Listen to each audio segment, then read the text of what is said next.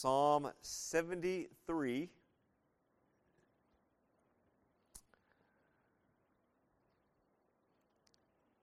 When we began this study on the Summer in Psalms, one of our church members came to me and we're talking about the Psalms, and they said their favorite was Psalm 73, and that's not one that I've really heard of being mentioned as a favorite, but I like them all.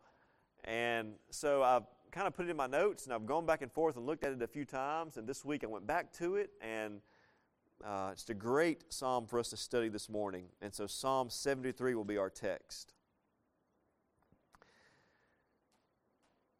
Before we kind of dive into it, by way of introduction, I want to remind us something we all know. Every one of us who strive to walk by faith at times will still struggle, right? Every single one of us, even the most spiritually strong in this room, the most spiritually wise, the most faithful of us, has moments of weakness and crisis. As a matter of fact, every single day we wake up, there's a potential for our faith to be challenged, right? It's about as sure as that snooze button on my phone. Do y'all hit the snooze button when you wake up? Wake up, I'll just hit snooze, right? About as sure as that alarm goes off and you hit that snooze button, you can be sure every day there is potential for your faith to be challenged. If you don't believe me, try getting up and making it to church on a Sunday morning with your family, right? That can be a struggle. It can be a challenge. And our struggle, our crisis from day to day, spiritually speaking, might be an internal struggle. It might be the struggle about doing what God wants me to do versus doing just the things I want to do. All right? Maybe our crisis in faith comes from a loss or defeat in life, something we've gone through, we're going through that really brings us down, and that brings us into a crisis. Well, in Psalm 73, as it shows you there, written by a man named Asaph, and his crisis here comes from something different. This man who was a leader of music in some form or fashion in the temple in the time of David, this man looked around his world and he said this.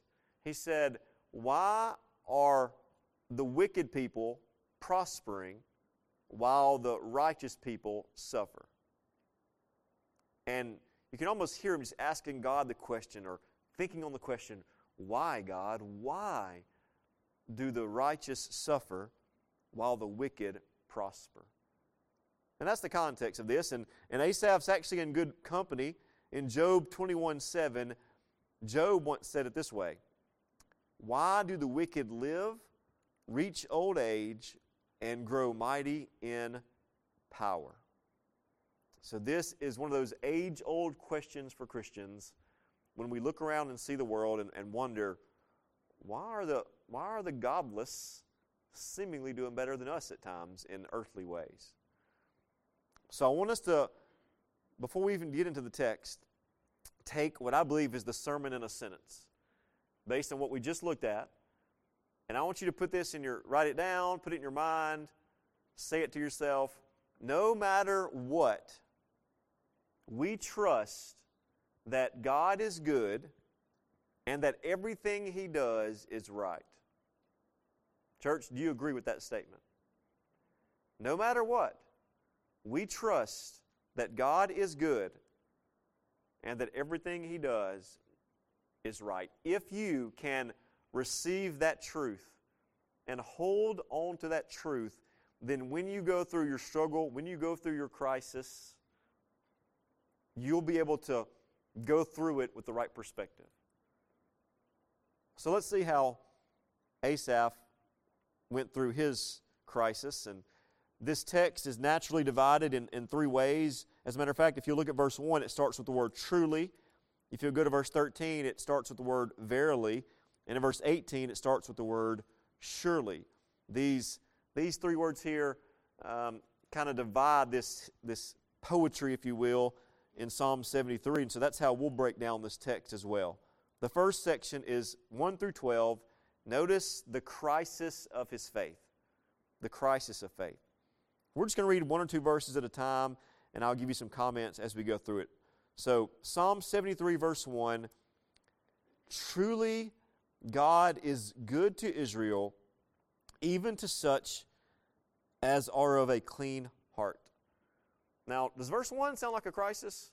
No, it sounds pretty good. It sounds like a good statement of faith, a declaration of truth and of faith. And let me remind you that he wrote this after going through his trial, right? And so after going through the things he went through, after going through this struggle, internal struggle in his heart, he came back and said, after all this struggle, truly, surely God is good. I hope we can go through struggles like that. After wrestling with whatever we might wrestle with in life, we can come back and say with Asaph, surely God is good. Look at verse 2. But as for me, my feet were almost gone. My steps had well nigh slipped. It's this picture of a Christian walking down a path, this Christian life, this Christian walk. But sometimes, as we know, right, it's not a perfect path, is it? Some things knock us off the path. Sometimes the path is rocky. And he says here, my feet were almost gone. I almost slipped, almost fell from the right path I was walking. What caused him to almost fall? Verse 3. And this is the crux of the matter. This is the crisis. Verse 3. For I was envious at the foolish when I saw the prosperity of the wicked. So not only, the problem here is not that Asaph saw that the wicked were prospering. The problem is his attitude toward the wicked who were prospering. And his attitude was this: I am envious of them. What does it mean to envy? I was looking that up this week. There's so many different definitions of the word envy. One definition is this: a feeling of discontent or resentment towards someone else because of their possessions. Another simple definition is, I want what they got. It's a simple definition. I want what they have. They have something, and I want that. Right? And so he is envious of the arrogant, envious of the foolish, envious of the wicked. And then he begins to describe them. In verse 3, he calls them prideful and prosperous. In verse 4, it says, for there are no bands in their death, which means there's no pain in their death. It seems like they're just going on fine. Verse 4 says, their strength is firm. I see in these verses, and we'll see it in a minute, it's like these people who are wicked, who are godless, who hate God, not of God's people. It seems like, he says, they have everything they need. And not only do they have everything they need, but they seem to have everything they want as well. I mean, they are just overindulgent in things of this world. Verse 5. They are not in trouble as other men, neither are they plagued like other men. Again, notice Asaph is looking at the wicked and saying, they're doing better than we are. We're God's people. We're the people of Israel. We are striving to follow God's word, and we're striving to do right, and yet they're doing better than we are. They're not in trouble like we are. Verse 6.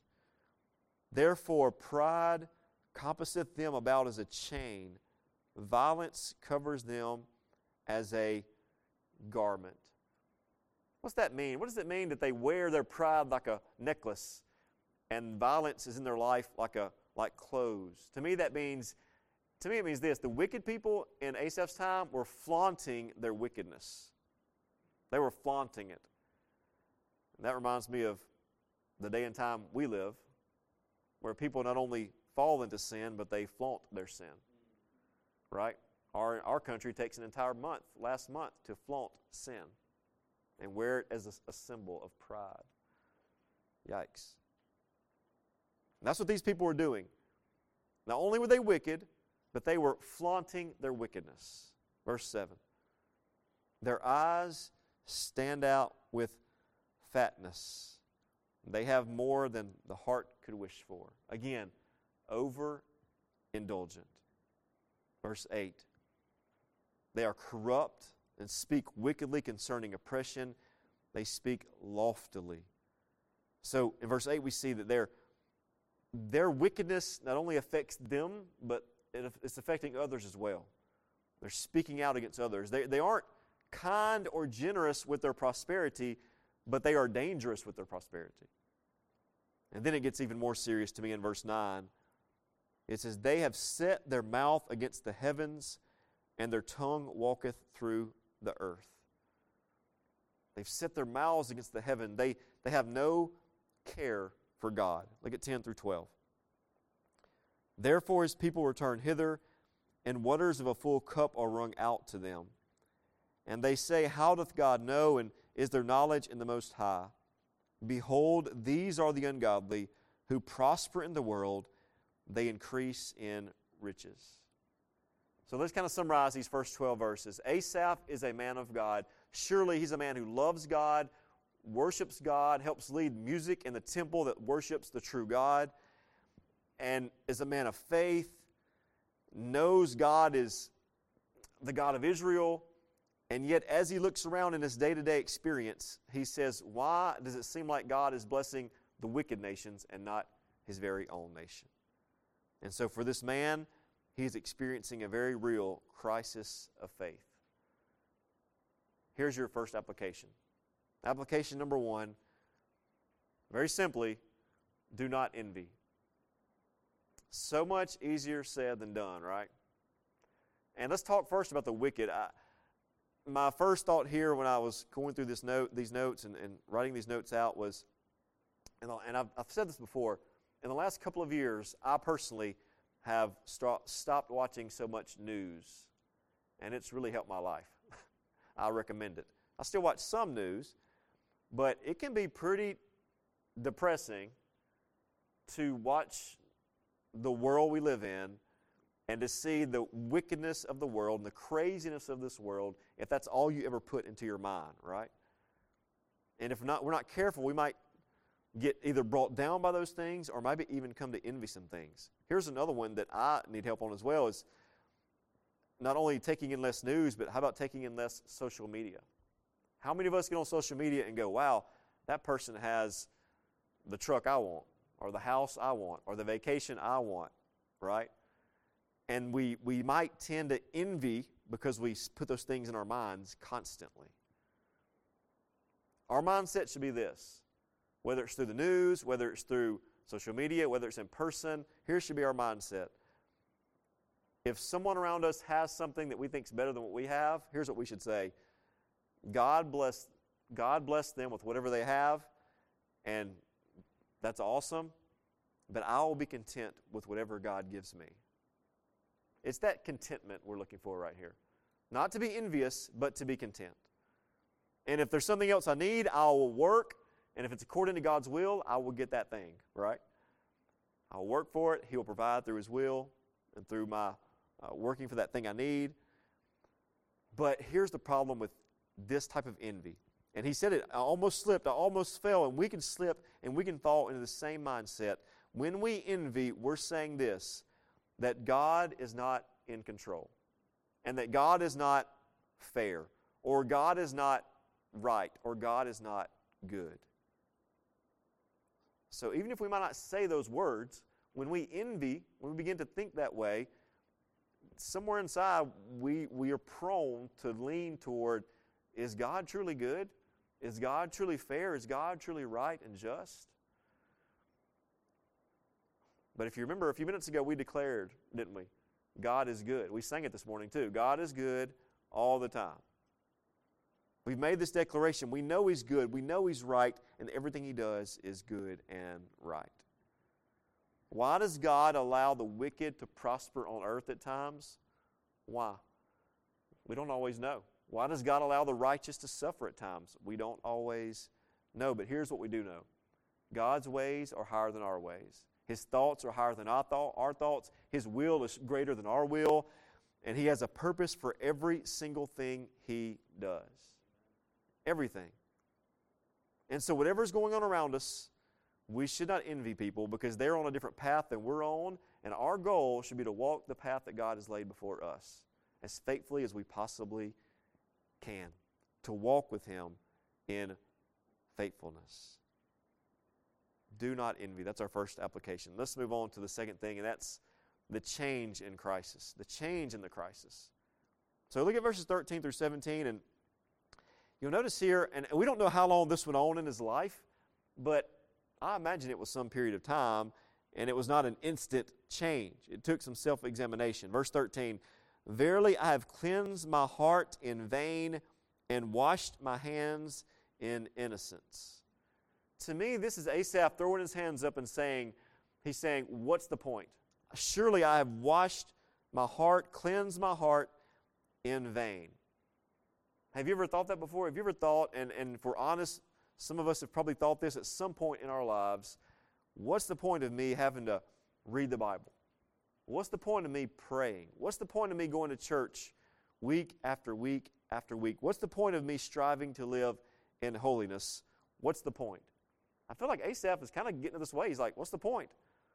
Why am I living a pure life when God doesn't seem to be blessing that? But we know there is a point, right? There is a point. Our Creator made us. He loves us. He calls us to Himself. And we understand life is bigger than us. And so we want to read the Bible, pray, go to church, be holy as we can be for His glory. Look at verses 14 and 15. For all the day long I have been plagued and chastened every morning. I mean, this is a battle he's going through, a crisis. He's waking up thinking about it. 15. If I say I will speak thus, behold, I should offend against the generation of thy children. It's like he even knows here. He's like, if I get up and start talking about the things I'm thinking, I'm going to bring other people down around me. He knows, which I appreciate the fact that he realizes that his negativity about this, if he speaks about it, is going to hurt other people. Are y'all like us? I know we have 6 people in our house, and there's hardly a day that goes by where someone doesn't wake up on the wrong side of the bed in our house with 6 people. It's pretty much every day, at least one person. And that's probably true if you just live with one other person.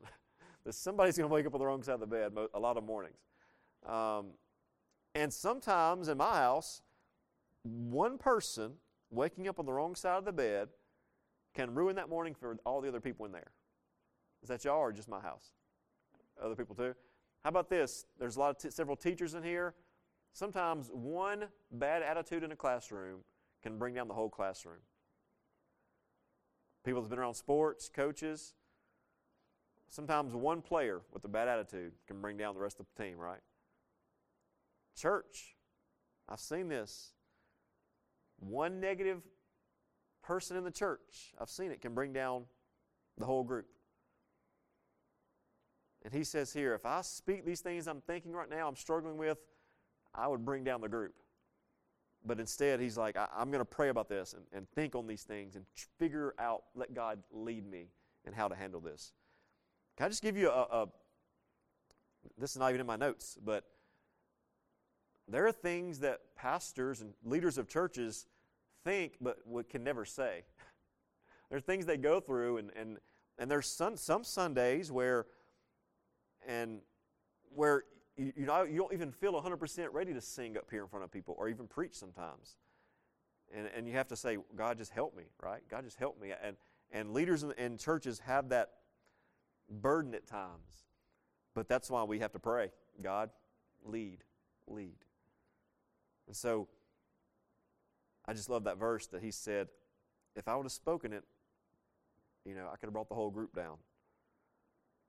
Don't let, if you go through periods of negativity, do your best not to let that rub off on others. That's what I'm trying to say there. Verse 16. When I thought to know this, it was too painful for me. What he means in verse 16 is, as he tried to figure out the situation, why is this happening? It just brought him pain and misery. It seemed to him to be a wearisome task. It was weighing on him and wearing on him. You ever been there before? You ever been through something before? A crisis in your life? And it just wears on you?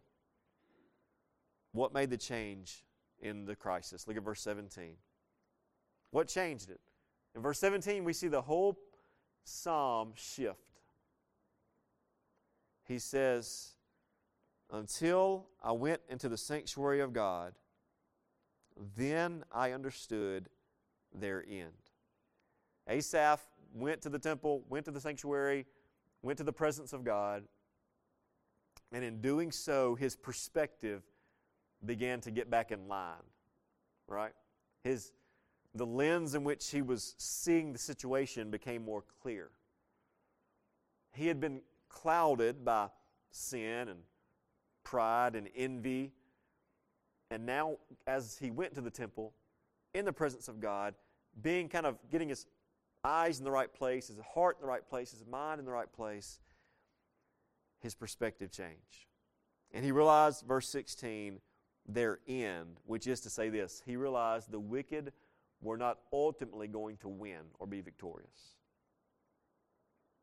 Even if they were earthly prosperous their entire lives, in the end, in one way or another, the wicked will suffer.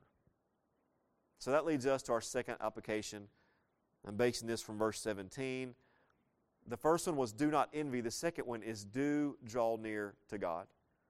You see, as he came near to God, his perspective changed and his situation changed. His crisis, he saw the crisis differently. How do we draw near to God?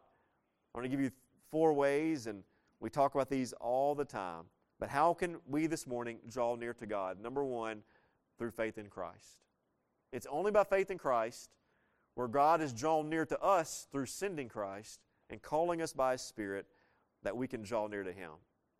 So we must draw near through faith. The second one, draw near through His Word. Haven't said this in a while, but get into the Word until the Word gets into you. Get into the Word. We cannot draw near to God apart from His holy Word. I was thinking about the Bible this week, and as I was reading some myself, and I was thinking about how most people I know now, and especially nowadays, most people I know, if they don't have a plan to read the Bible, they won't consistently read the Bible. That's most people. And I don't know, I feel like 20 years ago maybe, I was around people that could just pick it up randomly from day to day and read. But most people I know need that plan in place. Are y'all that way? Do you need a plan? Some people like to do their finances in a budget. Our church has a budget, right? And some families do that. And I've heard people talk about how if I stay on budget, I'm doing good financially. If I get off that budget, it falls apart. Some of you plan your week out. You get on a calendar. You might have it on your phone or on your desk. You have a calendar. You plan your week out. Every Sunday at night, I plan out the workouts I'm going to do that week when I go to the gym. And what I found is when I write that down on Sunday night, I'm more likely to do it on Monday through Saturday. And so when it comes to your Bible intake, do you have a plan? Some of us are reading a plan right now on an app, and if you're not in that plan and like to be, come see me. It'll help you. It will help you to have a plan and help you have other people around you, and you will not draw near to God apart from the Word of God. Psalm 1 says, "Blessed is the one who delights in the law of the Lord." Psalm 119 says we need to hide His Word in our heart. The Psalms call us to draw near to God through His Word. The third one is prayer. Of course, we know prayer is so important. It's probably the thing that's most important that we may neglect the most. But may we not neglect prayer. Tie it to your Bible reading. Read it. Pray before you read your Bible. Pray after you read your Bible. Pray while you read your Bible. Pray before you go to sleep. Pray when you wake up. Pray before you eat. Pray after you eat. Sometimes the meal's so good, I pray while I'm eating. Pray. We could never pray too much, could we? And if you want to draw near to Him, you draw near to Him through prayer. So, faith, the Word, prayer. Can you guess the last one? Through the church. You see, Asaph went to the sanctuary, which I know is a little different than church now compared to there in the Old Testament, but there's still a similar concept in the fact that he was going there to worship, right? He's going there to worship, and Also, there are other believers around, and so we draw near to God by worshiping with other believers. And so when we come here, we're taught, we're challenged, we're encouraged, and we're given opportunities to serve. You see, I hope and pray every Sunday we come together, it is an opportunity for us to remember that life is not just about earth, but it's about heaven as well. Isn't that what it's about? Think about that. When you show up every Sunday morning and Wednesday night, you're reminding yourself, this world is not my home, right? I'm not home yet. I'm on my way home. I'm on my way to glory. I'm not there yet. And simple things like showing up with your church family is a reminder of that perspective. That's also like giving offerings to the church, right? That's a reminder that the physical things I have are not just for me, but for others, and as I give. And church, I wrote this down. In every week, there are 168 hours. Is that right? Is that good math? 24 times 7? 168 hours in a week. And if you come to every single meeting of our church, we're here about 3 hours together. That's not a lot, is it?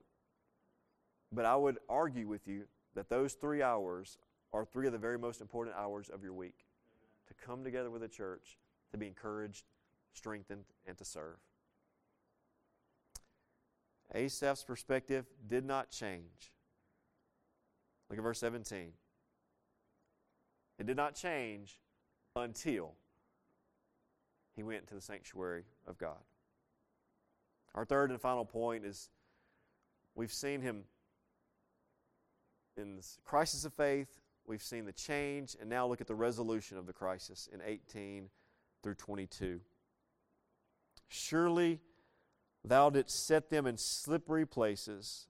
Thou castest them down into destruction. How are they brought unto desolation as in a moment? They are utterly consumed with terrors. As a dream when one awaketh, so, O Lord, when thou awakest, thou shalt despise their image. Thus my heart was grieved, and I was pricked in my reins. So foolish was I and ignorant. I was as a beast before thee.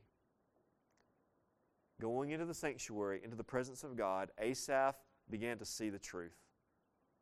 That God would pour out His wrath on the wicked in His own time, in His own way. Verse 20, I noted is interesting. And I wondered, did Asaph imagine God being asleep earlier in the psalm? Earlier in the crisis? Was he like, where's God? Is God asleep? Where is God? But now in verse 20, he says, Lord, when you get up, when you wake up, or when you decide to do something about it, you will destroy them. But in this, in 21 and 22, he recognizes that he was wrong. He recognized that he was ignorant of the situation. And I'm reminded that when our faith is tested, it sometimes takes us time to walk through that situation. We've probably all been there where our faith is tested, and it just takes some time and prayer and to get through that. But again, going into the presence of God led him to the right thoughts. And now listen to his response. I love these last verses. You've already heard them once this morning, 23 through 28. Listen to his response of praise.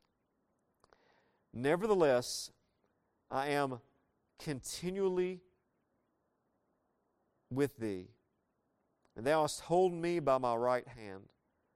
Thou shalt guide me with thy counsel, and afterward receive me to glory. Whom have I in heaven but thee? And there is none upon earth that I desire beside thee. My flesh and my heart fails, but God is the strength of my heart and my portion forever. For lo, they that are far from thee shall perish. Thou hast destroyed all them that go whoring from thee. But it is good for me to draw near to God. I have put my trust in the Lord God, that I may declare all thy works. I want you to look quickly at 8 declarations of truth here. You can look at those quickly there. In these verses, he makes these statements of faith, declarations of truth. In verse 23, he talks about the presence of God in his life. Not only is God present in 17 when he's in the sanctuary, but God is present in his life. He talks about the guidance of God. Not only is God present, but God leads and guides. Verse 24, he talks about the assurance he has from his God. In verse 25, he talks about the priority of God in his life. He says, whom have I in heaven but thee? I have nothing on earth I desire besides thee. You see the priority of God in his life. Number 5, notice in 26, the strength. Though my heart and flesh may fail, God is the strength of my heart. Church, when you feel like you are weak, when you feel like you don't have the strength to go on in some situation, remember this, that God is your strength. And when we are weak, he is strong. Number 6, I said it this way, notice the teaching of God in his life. Because he says, they that are far from thee shall perish. So, teaching, or maybe I should put learning there. He learned the thing he did not know previously in his crisis. He realized, okay, now I see God is going to destroy them. Number 7, the protection of God in his life. God's there. God will protect him. And then finally, the proclamation of God in his life. He says, I'm going to draw near to God, I'm going to trust in him, and then I'm going to declare his works. As we look at those, can you this morning declare these same truths? Could you say this morning, I'm thankful for these 8 things in my life, and that I know God has brought these things into my life? I hope you can say that. Can we pray like Asaph prayed? Can we have our perspective shifted toward God like Asaph has his perspective shifted? Do we love God like that? Do we have faith to declare truth like this? So our first application was do not envy. Our second application, do draw near to God. And our final application, do remember, church, that God is good. All the time. Remember that. Don't forget it. Let me tell you how good God is. That before the foundation of the world, God, Father, Son, Spirit, in a covenant of grace, knowing he would create man, and knowing man would turn against him, in this eternal covenant, God planned and decided to make a way to save the people who would hate him. That's pretty good. In eternity past, God is so good, he decided, you know what, I'm going to create people, and they're going to be my enemies, they're going to hate me, and I'm going to still provide a way for them to be saved. And then in that eternal Trinity and covenant, the plan was this, that the Son of God would come and suffer at the hands of the wicked. Is God good? If any man on this earth could have looked around and said, why do the wicked prosper while the righteous suffer? It would have been Christ. Right? But instead, the righteous one died for the unrighteous, the just for the unjust. He suffered that we might become the children of God. And now, church, having been born again, rescued from the sin that would damn you, can we not declare the truths of God, such as God is good? Declare these truths daily to your own soul. Declare these truths weekly in the sanctuary with God's people. And declare these truths to anyone who will listen. Namely this morning, that God is good and everything He does is right. When your faith is in crisis, turn to Psalm 73. See the change, see the resolution, and praise our God, for truly He is good. Let's pray.